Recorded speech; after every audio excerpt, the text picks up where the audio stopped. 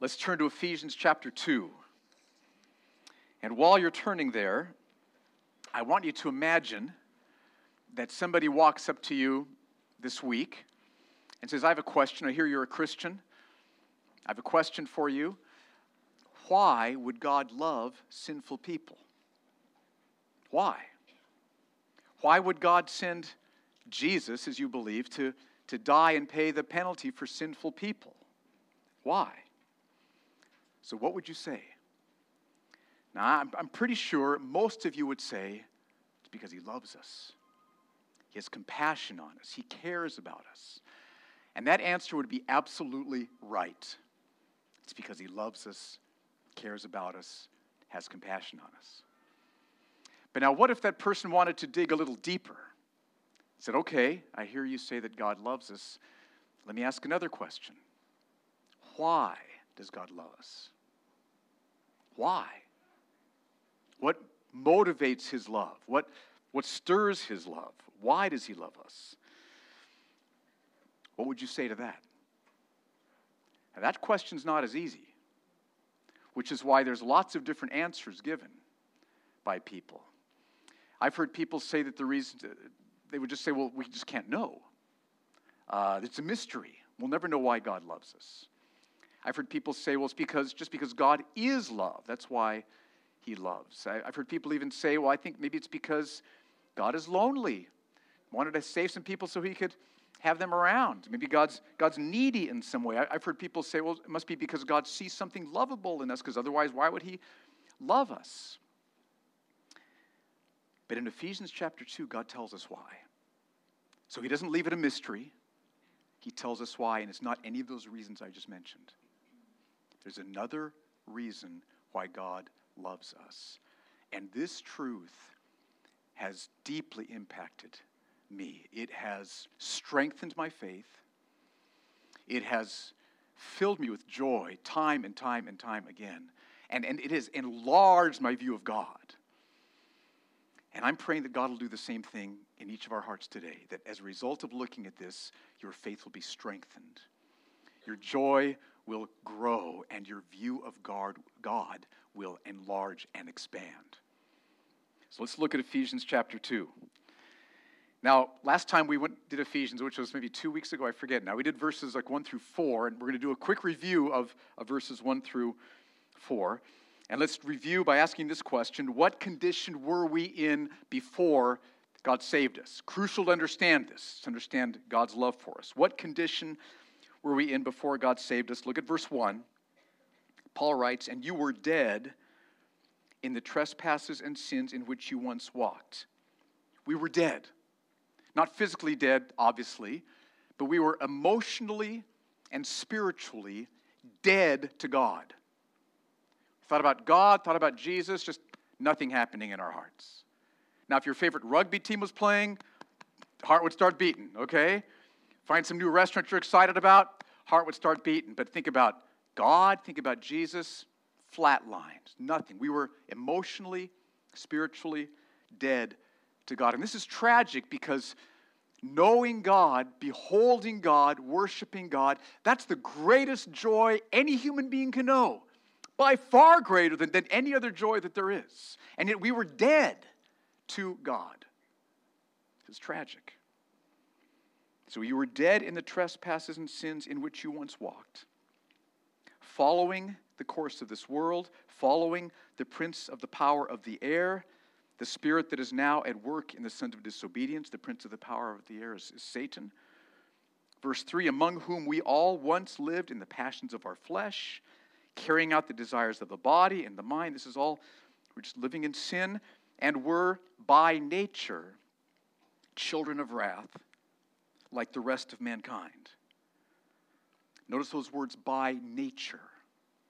That means all we wanted to do was rebel against God.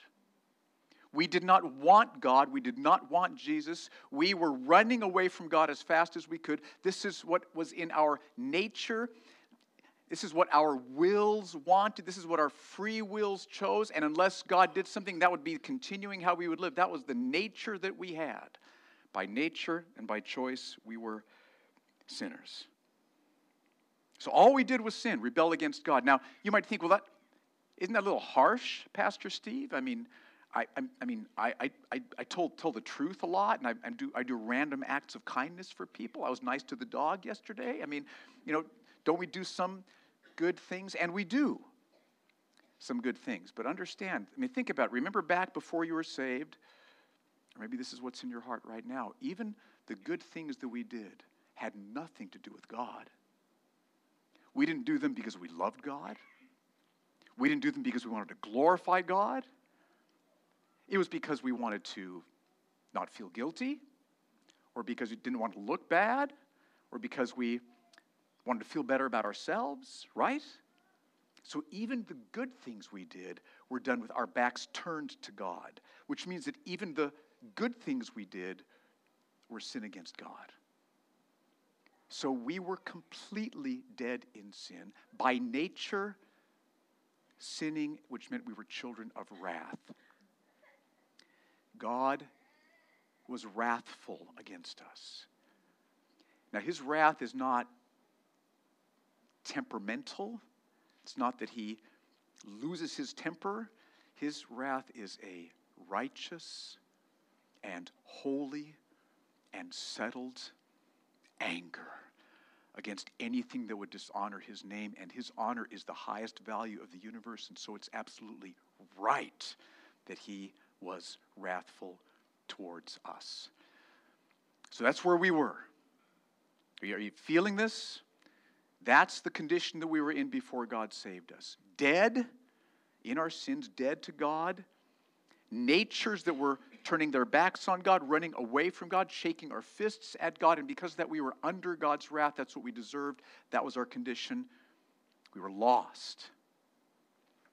And what did God do in saving us? Paul wanted to lay out verses 1 through 3, how lost we were, so that we would be stunned at what God did in saving us. What did he do? Start with verse 4. But God, being rich in mercy, because of the great love with which he loved us, even when we were dead in our trespasses. We hadn't changed. We were still dead in our trespasses. What did he do? Made us alive together with Christ. By grace you've been saved, and raised us up with him, and seated us with him in the heavenly places in Christ Jesus. So if you are trusting Jesus Christ right now, here's what God has done for you and in you. Verse 5, God made us alive together with Christ. He made us alive because what? We were what? Dead. Dead to God emotionally, dead to God spiritually. God made us alive, which means that God supernaturally created a new nature in you, a new heart in you, which for the first time you loved God. You trusted Jesus. I see who you are. Sin's power had been broken. Now, just a little parenthesis here. God did not take the old nature away entirely. He mortally wounded the old nature. So the old nature is dying, and all through our lives it's dying, it's getting weaker and weaker and weaker, and it'll finally be totally removed when we enter heaven. So we don't become perfect because we're made alive, but we are changed. He's given us a new heart and a new nature. Remember the first time you saw Jesus, your eyes were opened? I love you. You're glorious. I would do anything to have you. He made us alive. That's what he did for us. Made us alive. That's not all. Look at verse 6. And God raised us up with him and seated us with him in the heavenly places in Christ Jesus. Now, raised up, I think that's probably just another way of saying made us alive. I couldn't see a difference. Many commentators said just another way of saying the same thing. I'll let you study that on your own. But I know that seated us with him, that's a different thing, definitely. God seated us with Christ in the heavenly places. This isn't a future thing. This is a now thing. He has seated us with Christ in the heavenly places. What does that mean? Remember, we saw a few weeks ago as we were studying chapter 1, verses 19 through 21, what this meant, because we compared chapter 1, verses 19 through 21 with chapter 6, verses 10 through 12. I want to do the same thing again today so that you can see what happens when we are seated with Christ as well. Let's start with Ephesians 6, 10 through 12, and I want to point out some of the similarities of language here. There we go. Nice job, Mary. Thank you. Okay, let's read this. Verse 10. Finally, be strong in the Lord and in the strength of his might. And that's the exact same Greek phrase as at the end of verse 19, although they're translated differently in the ESV, but the exact same Greek words. Finally, be strong in the Lord and in the strength of his might. Put on the whole armor of God that you may be able to stand against the schemes of the devil. For we do not wrestle against flesh and blood, but against the rulers. Same word is used in verse 21 of chapter 1. Against the authorities, chapter 1, verse 21. Against the cosmic powers over this present darkness, against the spiritual forces of evil in the heavenly places. So when Paul talks about rulers and authorities in heavenly places, he's talking about evil, supernatural powers, which are seeking to draw us away, us believers, away from Christ. So let's say Sunday morning you go into work and you hear that your associate's getting the promotion. And as you start to feel this jealousy rising up in you, understand what's happening. Supernatural spiritual powers are seeking to draw you away from Christ with that jealousy. That's what's going on there. That's what Paul's talking about when he deals with these evil supernatural powers. They're seeking to draw us away from Christ. Now, with that context of Ephesians 6, read Ephesians chapter 1, verses 19 through 21. Paul says, I pray that you will know what is the immeasurable greatness of his power toward us who believe, according to the working of his great might, same phrase as in chapter 6, that he worked in Christ when he raised him from the dead and seated him at his right hand in the heavenly places, far above all rule and authority and power and dominion, and above every name that is named, not only in this age, but also in the one to come. So when Jesus died on the cross, he broke Satan's power, and when God seated Jesus at his right hand in the heavenly places, God was giving him the position of power and authority over Satan and all of the demonic forces that are seeking to draw us away from Christ. Jesus has absolute, complete power over all of them. Which means that when God seated you with Christ in the heavenly places, you are sharing his power and authority over all those evil supernatural powers that are seeking to draw you away from Christ. Do you see that? Jesus was given the position of authority and power over all those evil powers seeking to draw us from Christ, and God seated you with Christ, and so you now have that power as you are in relationship with Christ. Now let me go a little deeper into this, I don't want anybody to misunderstand. This does not mean that every time a temptation comes, it's just going to like bounce right off of you. Bing, easy, bing, easy. Just taking care of temptations right and left. Remember that word wrestle in chapter 6? We have to wrestle against these powers. This is how God has chosen to have us do this. Their power has been broken. And as we wrestle, as the scripture tells us to wrestle, their power will be overcome when we wrestle because of what Jesus has done on the cross. So it's not that it's just easy. We are wrestling, and this word is a word like gladiators in hand-to-hand combat, Okay, it's wrestling. You have the picture. That's what he's talking about here. Also, this does not mean that like if the spirit of jealousy rises up in you, you're feeling jealous, you say, be gone in Jesus' name, and it'll just boop, go back down. Nowhere in the Bible is sin dealt with that way. Nowhere. We don't command temptations to leave and then they go. That would be nice. And some people might teach that. I just haven't seen it in the Bible anywhere. If you do, let me know. What I do see in the Bible is that the way we battle these is by abiding in Christ, by wrestling through prayer and the Word, to behold Christ more clearly?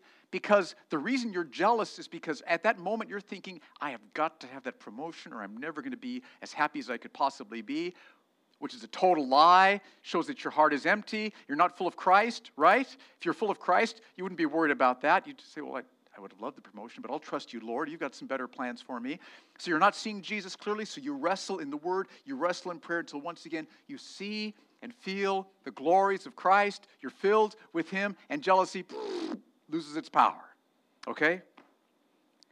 That's what it means for us to be seated with Christ in the heavenly places. It means that as we are wrestling, as we're trusting, as we're fighting to behold Him, He will give us power over every evil power seeking to draw us away from Christ.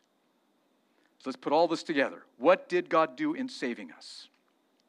We were dead to God, facing His wrath, enslaved to sin.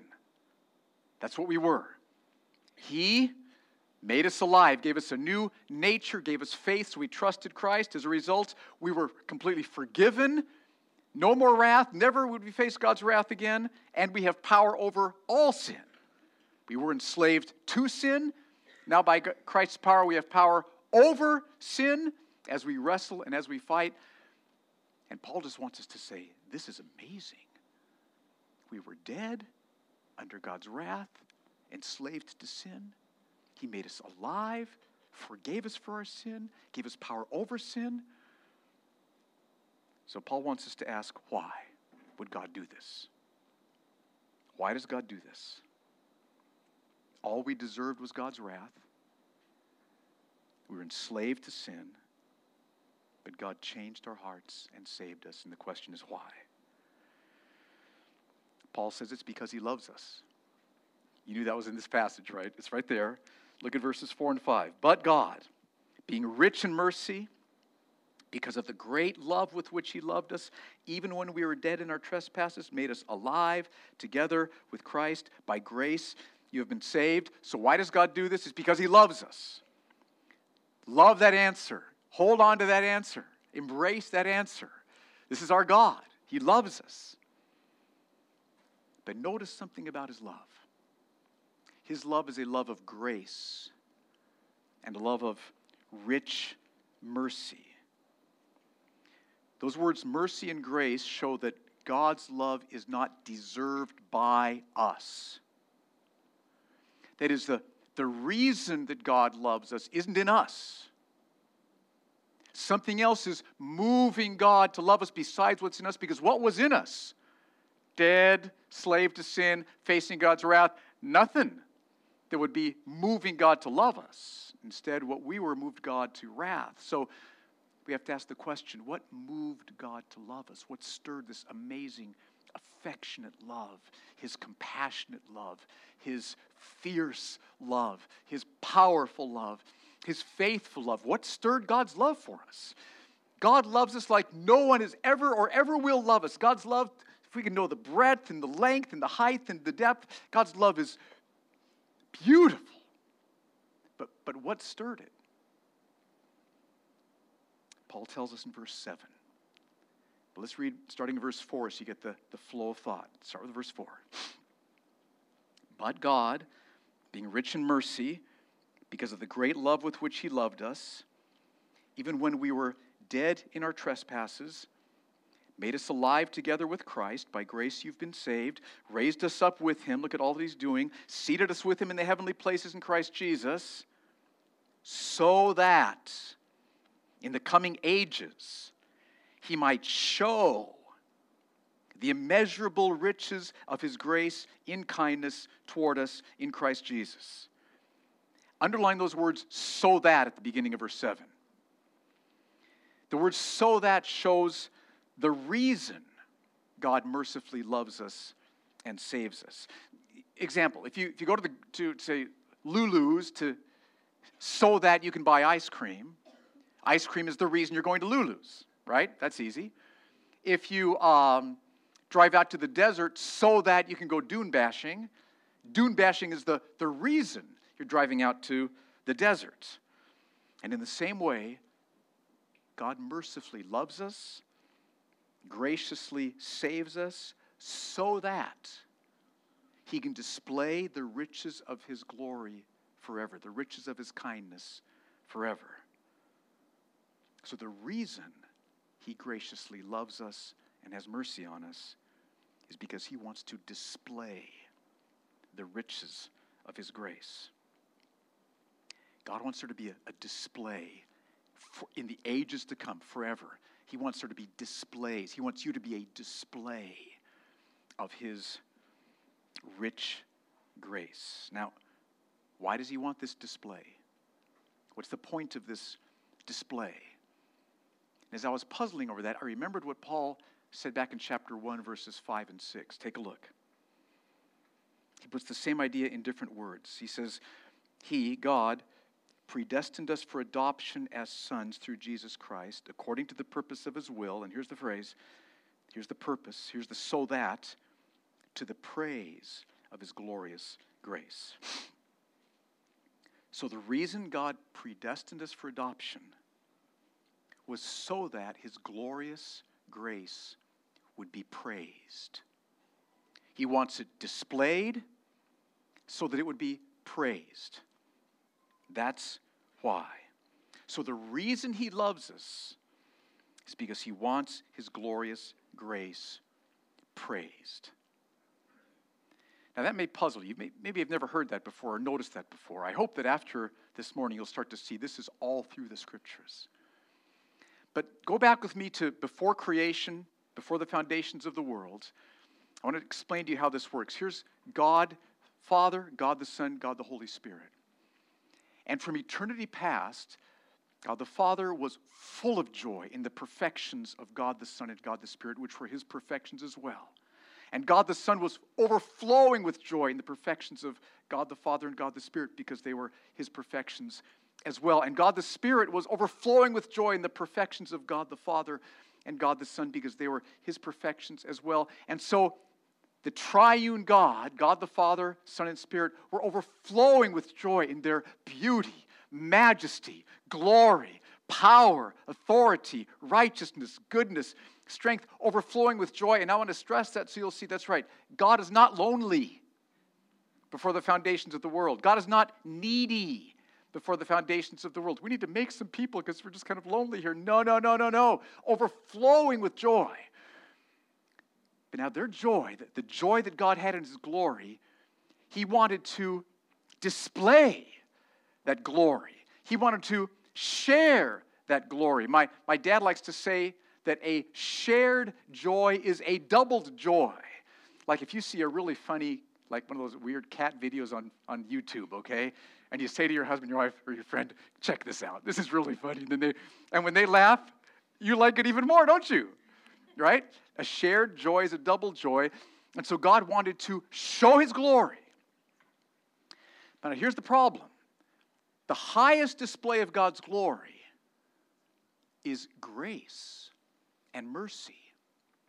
For God to die for us who were rebels against him so that we could be saved, that is glorious. The highest display of God's glory is grace and mercy, but the Trinity couldn't display grace and mercy just as the Trinity, because how could the Father show undeserved grace and mercy to the Son? The Son deserved all the glory. How could the Son show undeserved grace and mercy to the Spirit? The Spirit deserved glory. Grace and mercy could not be displayed before the foundations of the world. They had to create a universe, create a world, create people, purposefully allow the fall to take place. Watch sin fill the world. People shaking their fists in God's face, saying, no, we're all freely choosing just to rebel against God, to sin against God. Sin spreads through the world. And then God says to Jesus, and Jesus says to the Father, let's display our glory. Let's show the glory of our grace and mercy. Father, I will go. I will suffer and die to save. And the Father says, oh, Son, you'll be glorified. I'll be glorified. Our glory is worth it all. And so the Father sent the Son came, became a man. God died on the cross. He was punished in our place for our sin so that we could be forgiven. And so the reason that God did all that was because he wanted to display the glory of his grace so that it would be praised. It'd be glorified. He'd be honored.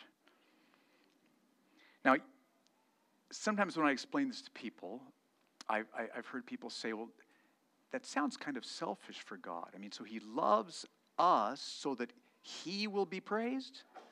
Doesn't that sound kind of selfish? And the answer is absolutely not. And here's why. Ask yourself this question. What's the most loving thing God could do for you? What's like the best possible gift he could give to you? It's not health. It's not wealth. Both of those will leave you empty.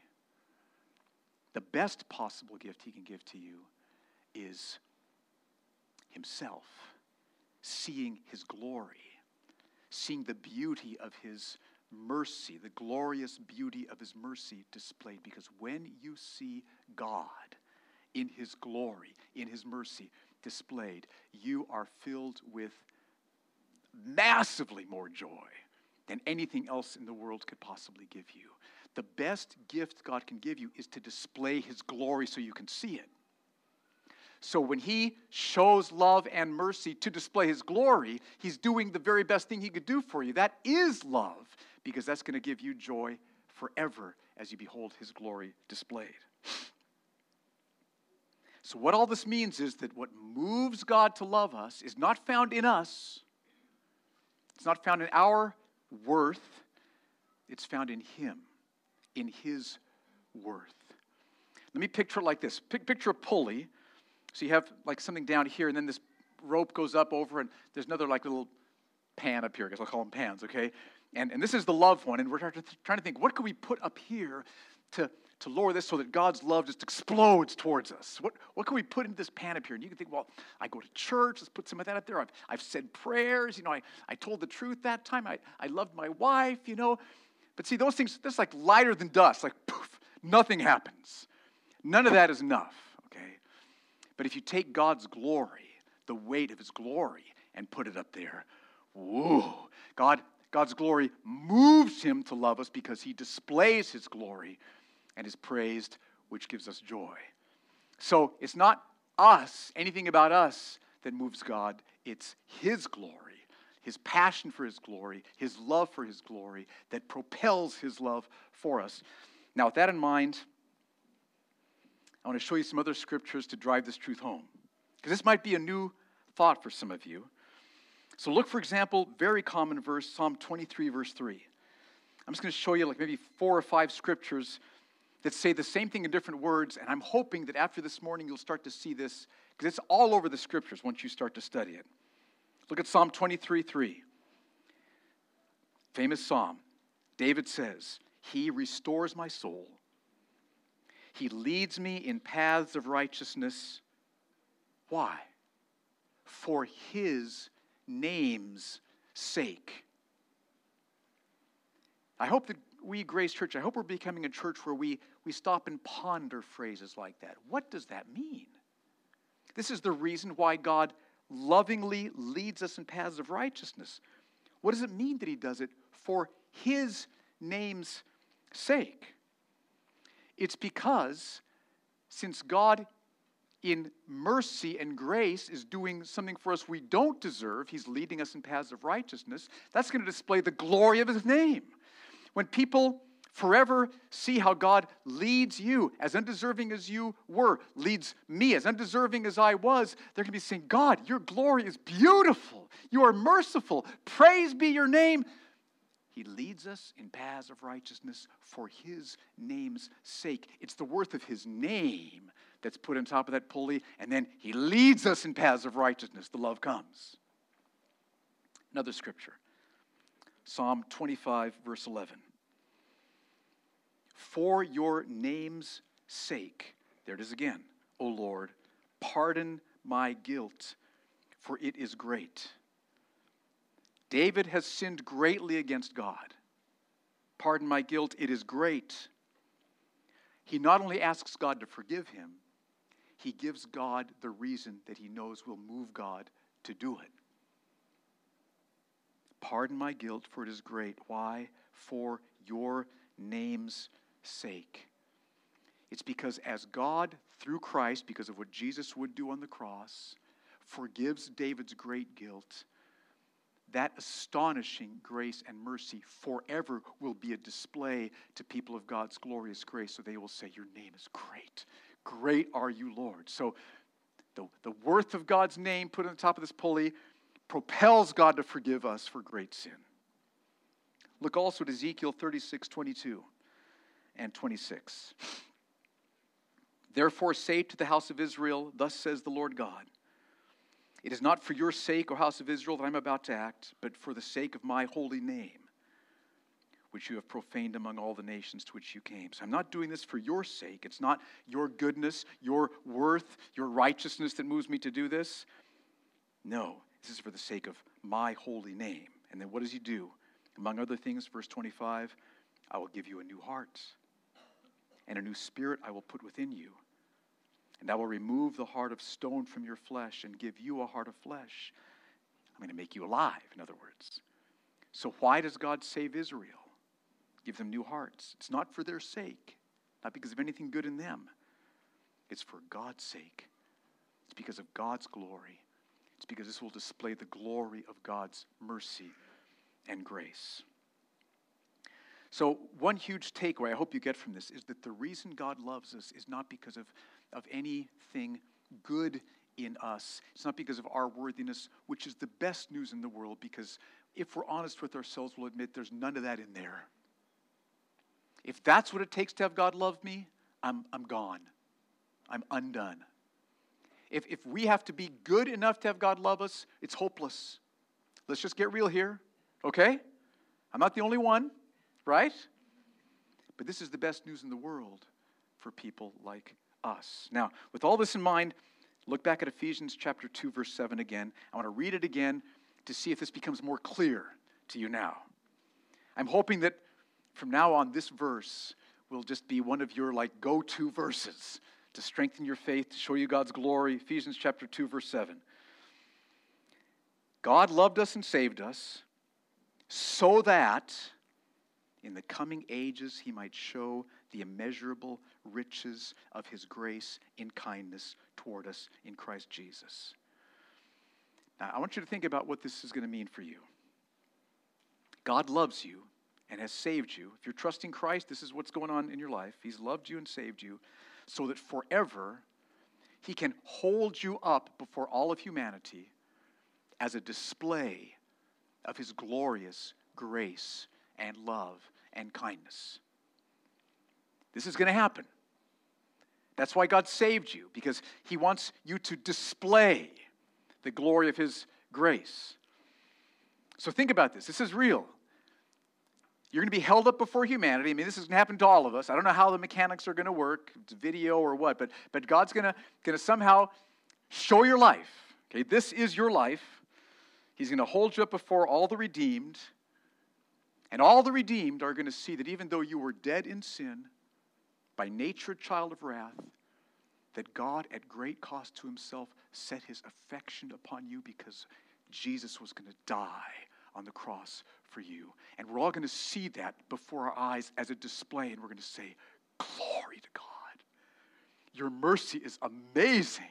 Your grace is beautiful. All praise to you. We're going to see how then at some point in your life, God brought his power upon you and made you alive.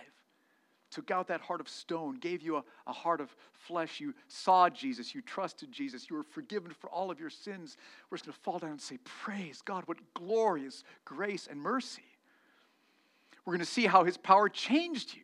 I mean, you're loving people, you're loving prayer, you're worshiping Jesus, you're caring for the poor, you're sharing the gospel with lost people, you're transformed.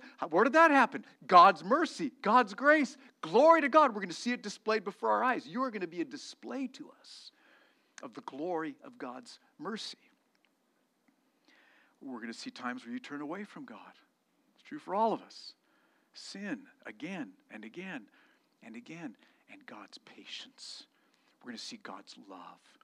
We're going to see God's pursuit of you. How by his power he touches your heart. He convicts you of sin. He brings you back to repentance. You fall before him and say, forgive me. He pours fresh assurance of forgiveness out upon you through the cross. We're all going to see that and just say, glory. Your mercy, your grace is beautiful. Your name, I love your name, your glorious name.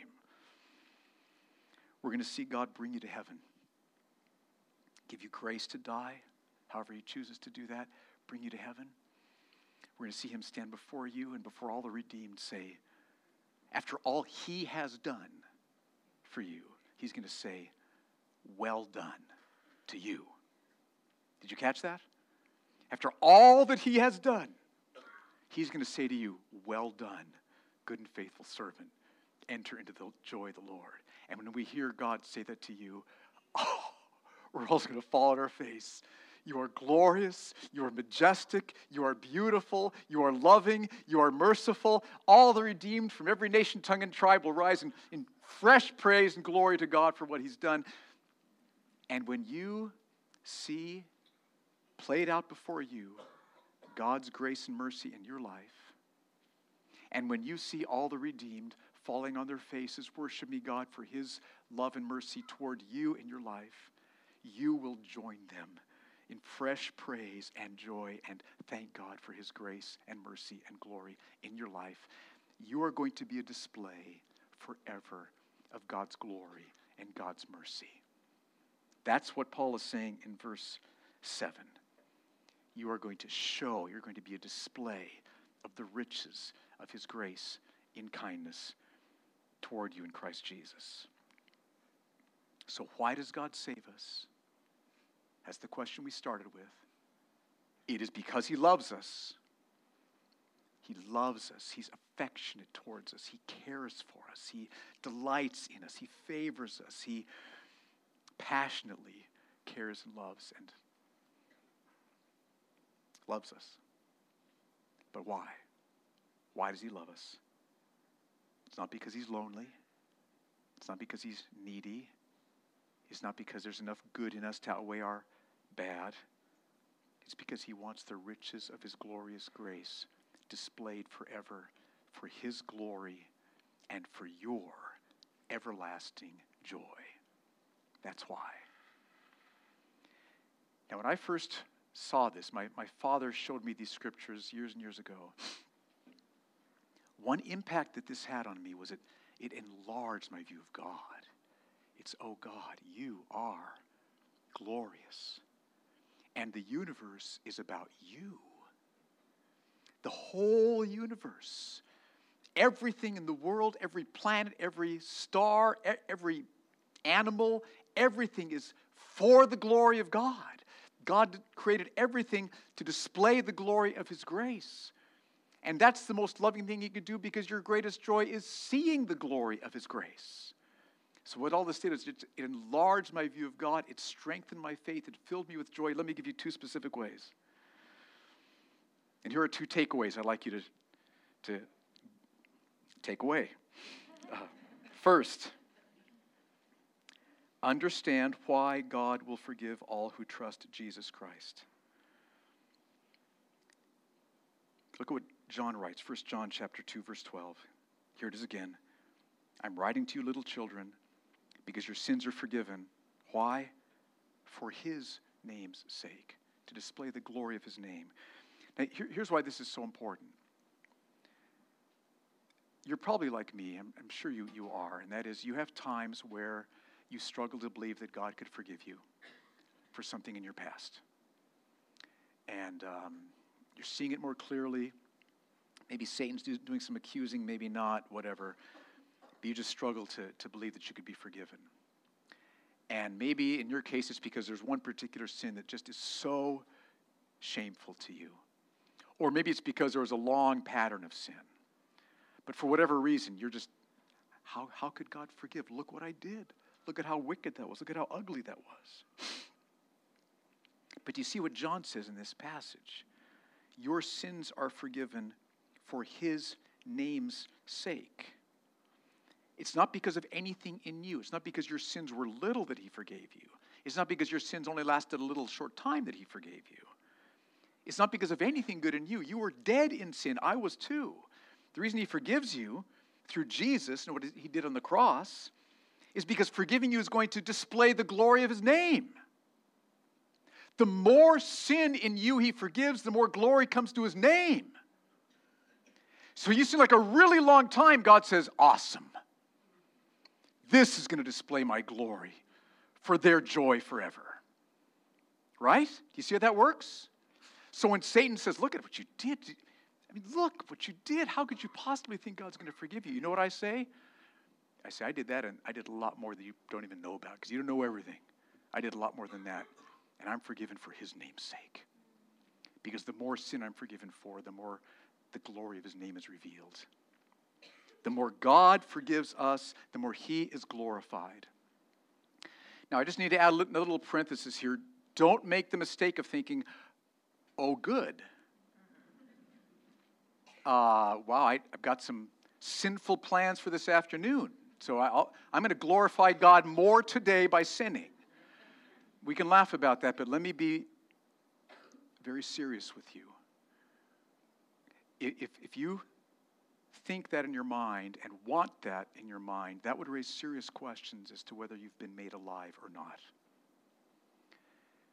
I'm not sure anyone who loves Jesus and who has wept at the foot of the cross for what Jesus did for us, I'm not sure any of us can glibly say, I'm going to go sin some more because it'll glorify God more in forgiving me. And here's why. It's because of what the author of Hebrews says.